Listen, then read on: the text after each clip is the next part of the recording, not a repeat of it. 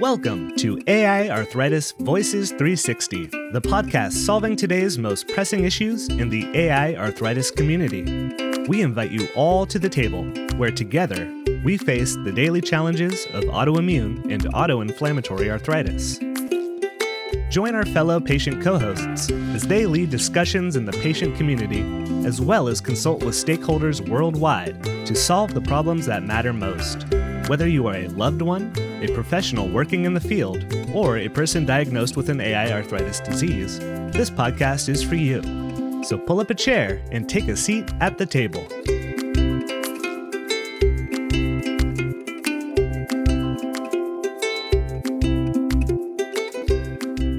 Welcome to AI Arthritis Voices 360. This is the official talk show for the International Foundation for Autoimmune, Autoinflammatory Arthritis, or AI Arthritis for short.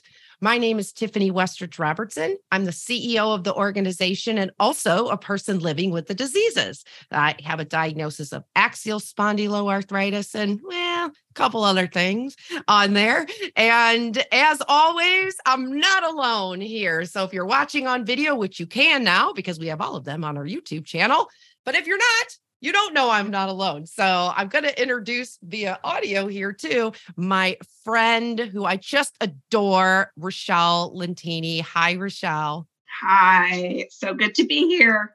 Yay. So Rochelle is also with Purple Playas Foundation, and I'm going to let her introduce the organization, which might give you a little bit of a glimpse into what we're talking about today. So yes, thank you so much, Tiffany. And as you said, I'm with the Purple Playas Foundation, and we are a nonprofit that focuses on providing supports and resources for individuals, really specifically children and young adults who have chronic illnesses. As you'll find out in this journey that we're going to talk about with juvenile arthritis, my son was diagnosed with juvenile arthritis at a young age, and we went through a lot, realizing how hard it is. We decided to start the foundation. So we really focus on where can we fill some gaps that aren't being filled through other organizations. Great explanation. And I've been a fan of this foundation. How long have you all been up and running now? We became official September of 2018. Okay. I remember we were talking about when you were starting to form it, and I just remember thinking, well, this is going to be a foundation that AI Arthritis is certainly going to want to collaborate with, because I know all of the great work you and Parker and your family in general have done for the community. And I can't think of too many more other people who are as knowledgeable as you are in this topic, with the topic being about juvenile arthritis and the journey, which you sort of alluded to, Rochelle. AI Arthritis applied for a grant to help with a missing gap that we identified. And that's one of the things that Purple Playas Foundation and AI Arthritis have in common. We like to zero in on those missing gaps, which means places that maybe there needs to be additional resources or a different way of doing things, just a different thing to address so that we can come up with improved outcomes, really. And we had been talking to a lot of families at our organization and realized there's still such a problem with the communication when it comes to the journey from onset to seeing if you can even get into a pediatric rheumatologist and all of the steps in between. And we started doing some interviews that Rochelle participated in sort of our investigation into the need of this, and realized there was also a subgroup with those who had enthesitis related or juvenile spondyloarthritis, juvenile psoriatic arthritis, where this enthesitis or the inflammation that happens where the tendons and the bone connect is often misunderstood and kind of lumped in under arthritis, and that could deter the path. There was some hypermobility that was talked about, just things that there are different segments of the juvenile arthritis, juvenile idiopathic arthritis umbrella in particular. But then there's also things that are similar challenges. So we decided we were going to try to get a grant to zero in on those communication patterns. What could we do to creatively come up with some tools where families and kids and everyone in between that can use as ways to bring up conversations with their doctor, which is a little different than traditional shared decision-making tools, and in a creative way. So we're coming up with ways, whether it's social media posts or TikToks or videos or traditional shared decision-making tools, we're kind of running the gamut here, and we're going to turn to you all to help us build those out, which makes it pretty cool. So, Rochelle, I'm going to turn it back over to you and get us kind of started on this conversation. We wanted to talk a little bit about why we're doing this, that delay to get to the right doctor, the pediatrician to the rheumatologist and everything in between. And I'm going to turn it over to you because you started in the beginning before we started recording saying this brought back some memories for you. It most certainly did. My child is now a young adult, so he is 23 years old, and I am sure a lot has changed since he was diagnosed to how things are with protocols around juvenile arthritis today. However, I do think this communication piece spans across time. Mm-hmm. So I'm really, really glad that we're addressing it because I don't think it's something people talk about a lot. I really think about, especially when you ask me to speak on this topic, that families hold their child as their most precious gifts. Mm-hmm. And if something isn't going well for their child, they're obviously going to want to seek support and answers. And if it's medically related, you really trust that the medical professionals are going to know what's best for your child. But what you alluded to is that those communication breakdowns can cause additional stress, worry, sometimes even make you feel like you must have gotten something wrong in your explanation to the doctor because they can't figure things out. But the journey of juvenile arthritis in particular, sometimes it's really difficult. Many people who know our family know that this journey started for my son at 8 years old. Well, it wasn't for a lack of trying to get help, but it took us a year and 7 months to get a diagnosis. It took multiple specialists. It took multiple ER trips that the doctor, our primary, would say, go to the ER. So it wasn't like we were saying, oh, we got to go to the ER. Maybe they'll have the answer. It was our own doctor saying, get in the car, take him to the ER right now. So you get to the ER and magically symptoms start disappearing before the doctor comes. And that happens we hear that from a lot of families. So the need for this is real, I think, even today. Mm-hmm. One of the issues that I believe contributes to this communication issue is that pediatricians are your first line of treatment. Some pediatricians have a background knowledge in rheumatological issues, but some don't.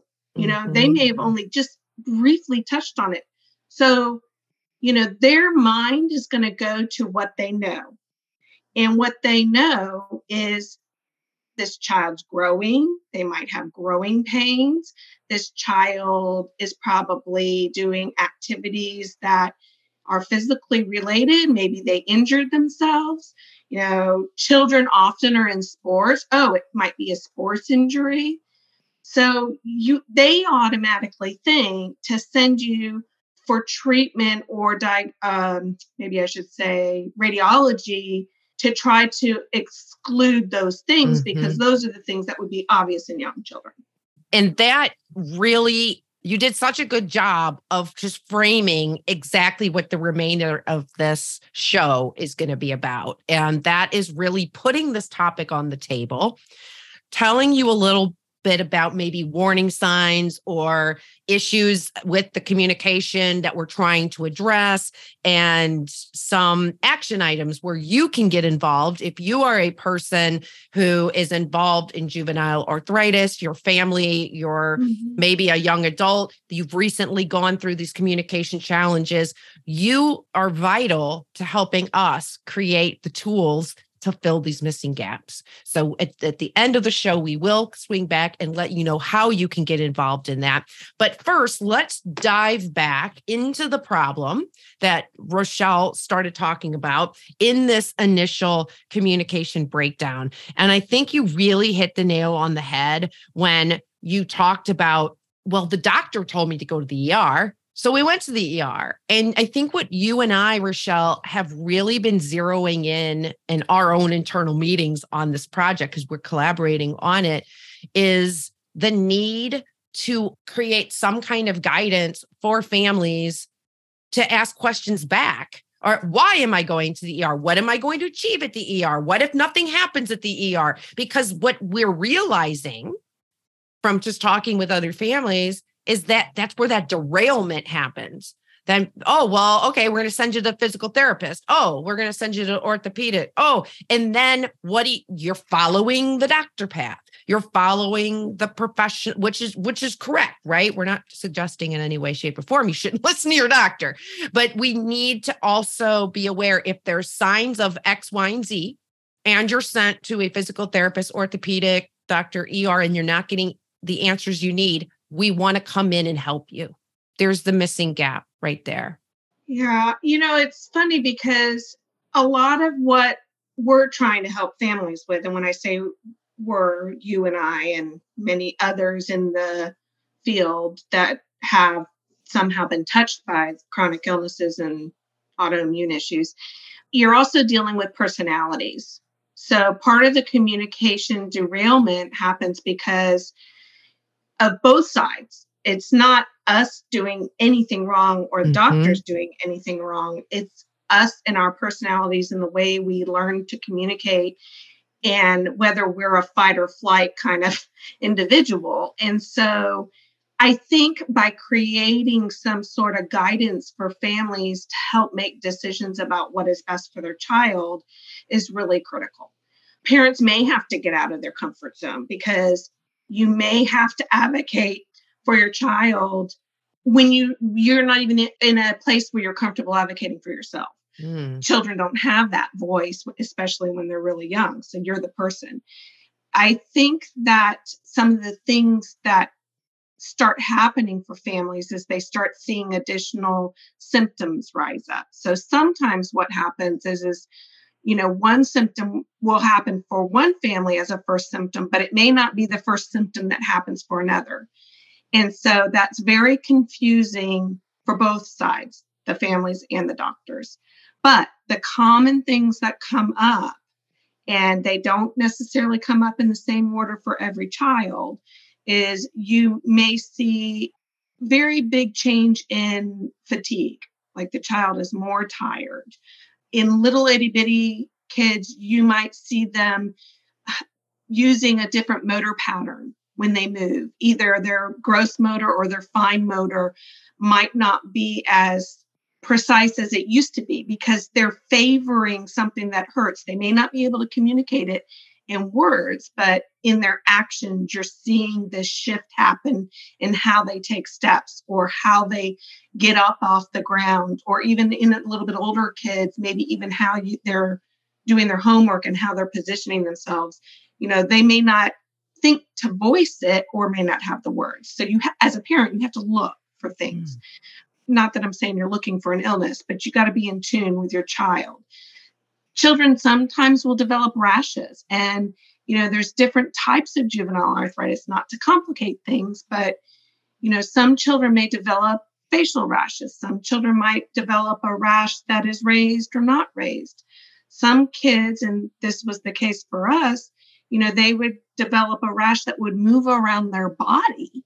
Like, how bizarre is that? And you're trying to tell somebody, no, that rash was just there. I swear it was. So, that's one of the big signs too, is to look for that. So stiffness, fatigue, rashes. Of course, if they say they're in pain or they point to a joint that's in pain, maybe feel it. Is it warm to the touch? Is it swollen? Sometimes it might feel a little squishy around the edges. So, you might want to take photos, take Yes. notes, because like I said, we'd get to the ER and the symptoms would be gone, where if you could show them the photo, it helps in the diagnosis. And of course, swelling is another thing that you will see happen. Yeah, I just wanted to really reiterate what you just said about the jumping rash, because it can be the same with the joints or the enthesitis, the tendon pain. It's like, and it can come and go for no apparent reason, which makes it extremely strange compared to an injury where usually you remember, but and even as adults with onset, we get, oh, you must have hurt yourself at the gym or whatever. So that theme carries through. But I can definitely see how in the children, oh, you were on the playground or you were, playing around with your friends and you got injured. But if that injury comes and goes and jumps into Right. other locations, that's also a sign. Very much so. And I in the beginning of our journey, I was never one to say, could you explain to me why such and such is happening? So, for instance, they would run so many labs and they would send us for x-rays, and some things, in the beginning, nothing would show up. And so I think it's fair to say to a doctor, what are these labs for? What are you looking at? What do they mean? Because that's not our world as a parent. You don't Mm-hmm. know, what is a CRP, what is, there's just so many. What does the ferritin mean? What is so I think feeling okay, that's a fair question to ask a doctor. Could you please show me, even if they're normal, like what does that do in the body? Like, why would you even be running these labs? The other thing that families don't know until they've been in the journey a long time, it's kind of like those, oh, if only I would have known. You get the lab sheet, right? Mm-hmm. And you're saying to the doctor these things are happening, and then you have to schedule the lab, and your kid's got a busy life because they're in school or they might be in sports or whatever. So you're trying to figure out when to schedule it. Schedule it when your child has symptoms, because sometimes the labs only show disease activity when the child is actually in a flare.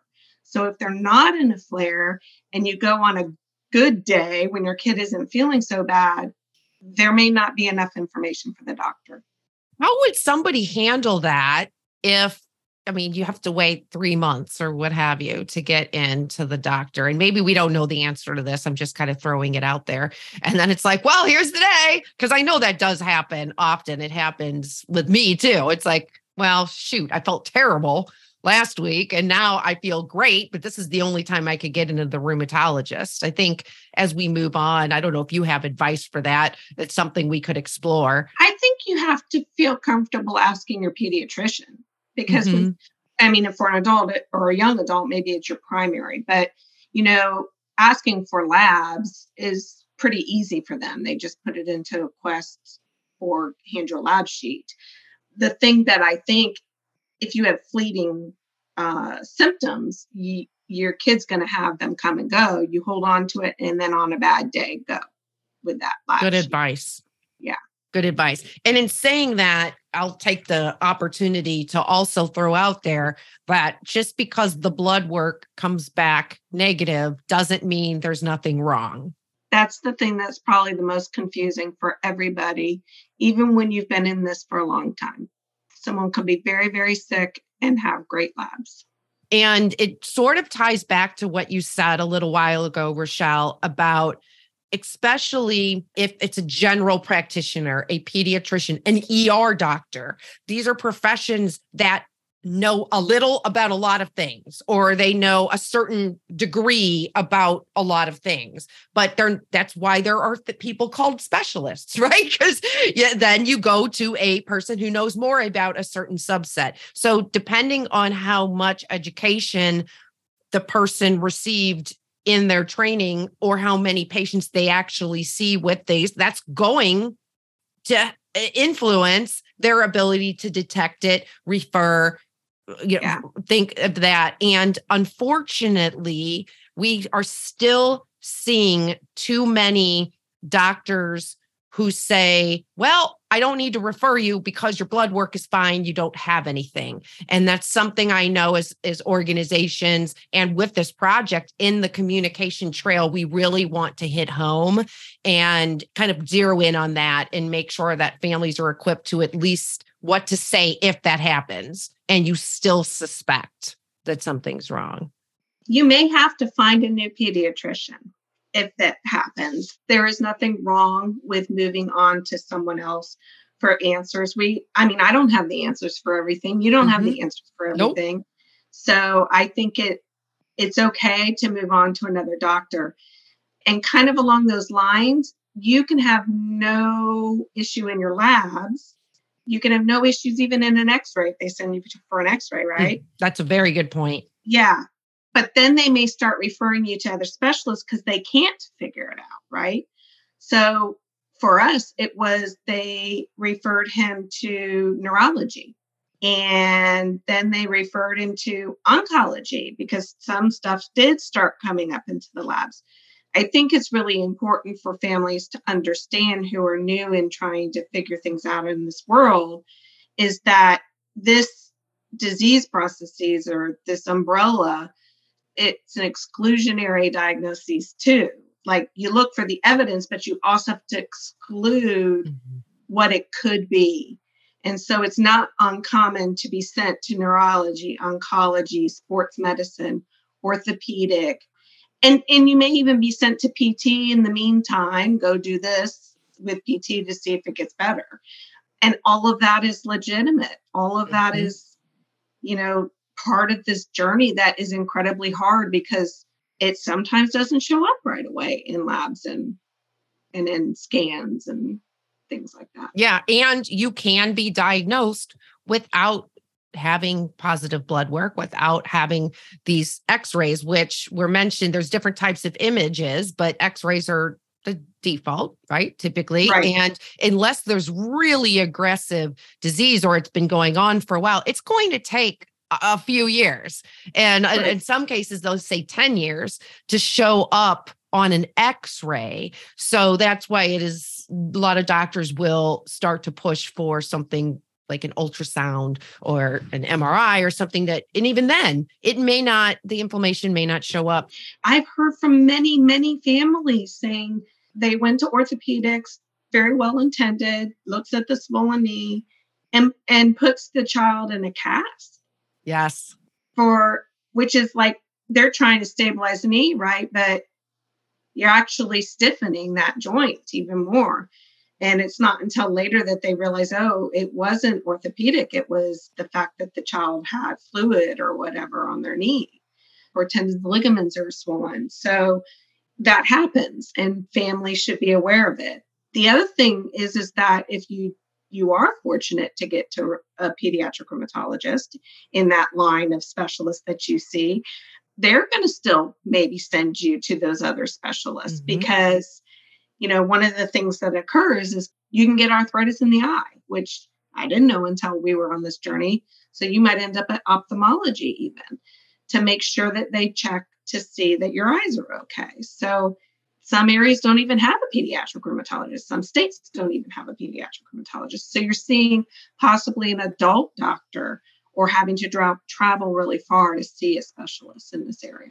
And even speaking internationally wise, as our organization is international, we've been working a lot with groups in other countries. And just to hear the shortage, we have a shortage here where we're headquartered in the United States, and it's even more dire in other countries. And that's something, it's probably too big for our scope in this project, but it's definitely something that, we hope that we can address when it comes to what happens if your journey doesn't make it to a pediatric rheumatologist. But that would have to be a 360th spinoff of this episode, because that's a whole other can of worms what we're going Well, and to. it's one of the reasons why we funded a pediatric rheumatology fellowship with Purple Plays.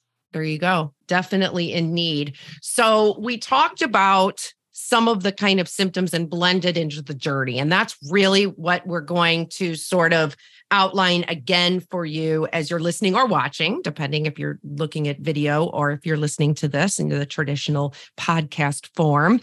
But we talked a little bit about the symptoms to look for, and we're going to also have a takeaway list. So you might find some more key and good information on the takeaways that will be linked to the show. But we talked about this sort of autoinflammatory type of symptoms, the fatigue. And we got to remember, these are systemic. This is full body. So it could be joints. It could be enthesitis, which is your tissues. It could be eyes, could be skin. So you have to kind of look at this as an larger than just a joint. And I think that's really important. We talked about the injury and mistaking that, or the growing pains, and the fact that you likely will get sent to different specialists, and that's okay. But our goal is to help you with the communication at each of those subspecialties. So that's part of the project that we're working on, is in the journey. Let's say you go to a physical therapist. I'm just using it as an example. What are some of the things you should be asking? What are some of the things that you could be proactive about? Why am I here? What is this therapy achieving? We learned a lot in those early interviews that we've done for this project, where the families were telling me this, and I say, well, the child would say, oh, well, I didn't think it was doing anything. And so I don't know, we're going to continue. And so I asked them, well, what did the physical therapist tell you to expect? And they both looked at each other and were like, we never asked. And I said, and they're like, I never even thought to ask that. So I think those are the kind of things that we're hoping to help with, right, and address as we go on this journey. Rochelle, I'm going to turn it back to you. We're just to kind of touch on anything else that you think are important points to mention as we're talking about this detour and these certain points in your journey, things for, people to look for, or any communication barriers that you wanted to point out, just kind of bringing us home. I think communication also includes your child. So, I think you need to be mindful as a parent that you always include your child in that communication and that back and forth with the doctors. It ultimately is about your child. So even at preschool age, they should be able to point to what hurts. They should be able to ask questions if they have questions. I think, you just have to take into account their age and their development level.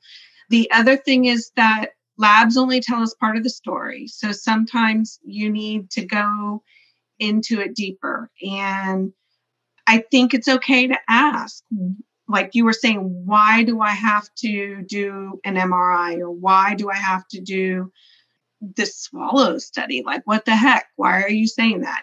Like sometimes we just feel like that person's in charge. I'm going to do what they're asking me to do. But I think the more information you have as a parent, it's also then easier for you to explain to your child, this is about to happen. This is what you're going to expect. This is how long, it might take, because you are kind of that go-between with the child and, between the child and the specialist. I remember very distinctly at one point, I thought you get a diagnosis, you get maybe some medicine, maybe some therapy, and it's fixed. Like, that is how I went into it. I was so excited when we got a diagnosis. And that's because we had been waiting so long to try to figure it out. I remember one day thinking, okay, we've gone from pills to shots to infusion room, and now I see no end in sight. I remember this one day in particular where I asked the doctor, could I talk to you in private?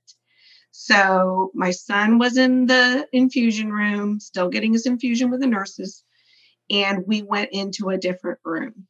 And I think it's okay to do that, to get clarity, because you can be a little less guarded when your child's not in the room. And so that's part of the communication piece too. I cannot even begin to tell you what a changing point that was for me in a mental way. So I remember sitting with the doctor. I literally asked all the things I was scared of, all the things I still didn't understand. We probably spoke for a good 20, 30 minutes. And I said, how long is this going to take? And I think she thought it was kind of a crazy question, but she said, you need to give me at least 5 years. And I was like, what? I had no idea she was going to say that. I thought months, maybe a year. You need to give me at least 5 years. And I said, why that long? And she says, well, look how long it took you to get the diagnosis. We are chasing the disease. If I never would have asked to sit down and talk to her without my child, I never would have gotten that information. So I think that's really important that families feel like they can do that. You need to warn them. You need to let them be able to say to you, could we schedule a time? But you may need that time to ask those questions without your child. Very, very good point. Very good. Thank you for sharing that. And my eyes went, woo, when you said 5 years, because I can only imagine what went through your head when you heard that. But it made me stop hounding her as much. I mean, it did. It did. So this episode is part of our talk show, which is named AI Arthritis Voices 360, because now we put this topic on the table like we just did, Michelle and I just did. And we at our two organizations are working together again to really zero in on these journey communication pain points and what we kind of tools we can create that are real easy to access, real easy to download, easy for kids to understand, relate to. That's why we're talking TikTok and, different images. And in addition to some traditional, here, print this out, bring it to your doctor. But I think the point in that is we're trying to, in addition to maybe give some education to the journey stops, the hospitals, the ERs, et cetera, but to give tools to the families so that they can take charge of the communication rather than relying only on the communication to start from the doctor perspective. Is that a fair way? It's definitely a team approach. I mean, we're out of our comfort zone. We don't know the medical language. The doctor's in their comfort zone. They know the medical language. So we're going to have to meet each other and make those decisions together. Absolutely. And so how can you help? If you are a person who is either going through this right now, maybe you don't have a diagnosis, you think that you're on this journey. We want to hear from you too. You're right there. You're in the communication right now. Or if you're a family who has gone through this, or you're a young adult who's recently gone through this, we want to hear from you. So you can go to aiarthritis.org/JIA communication, all one word. We'll make sure that we link the episode to that link so that you can click on it. There is a survey. There's going to be a survey you can sign up for. So you click on there, you say, yes, I would love to participate. And then Rochelle and I, we will get in contact with you. We're going to have a variety of ways that you can have a voice on this. We're looking for you to submit your stories, your experiences, barriers that you have gone through. And we're also going to ask you to look at some of our prototype tools. So we'll create some drafts and we'll say, what do you think of this? And then what will happen is together, you included, will be able to help us create these end result communication tools as a community. And will they be perfect right out of the get-go? Probably not, but that's okay. It'll be a start, and then we'll continue to work together and improve them and ideally expedite detection, diagnosis, better, treatment plan, and better outcomes as a takeaway. And one other point, to make is that there are some great tools out there.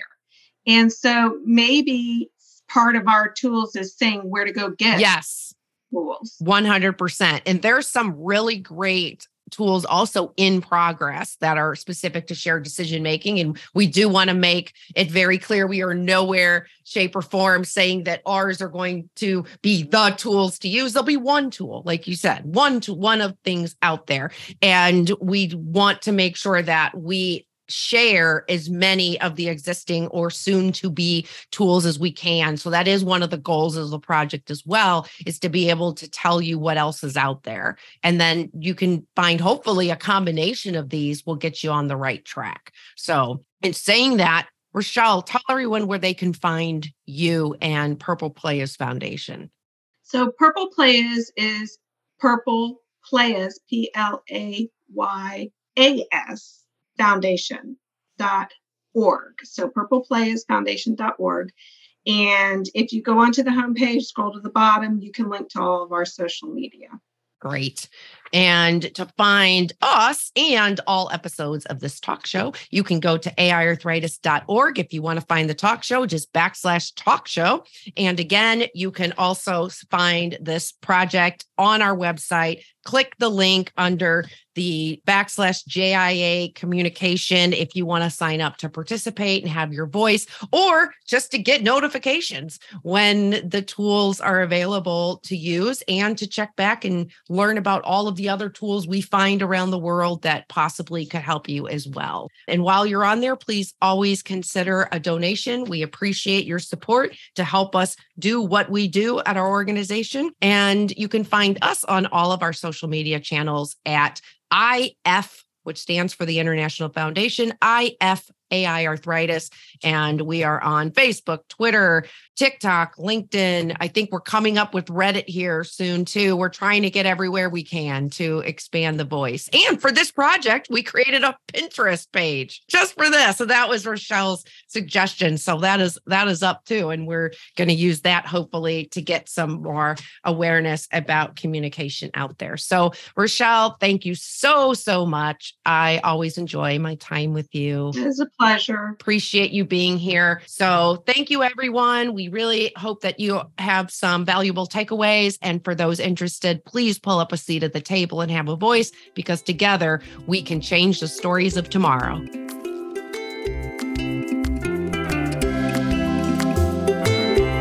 AI Arthritis Voices 360 is produced by the International Foundation for Autoimmune and Autoinflammatory Arthritis. Find us on the web at www.aiarthritis.org. Also, be sure to subscribe to this podcast and stay up to date on all the latest AI arthritis news and events.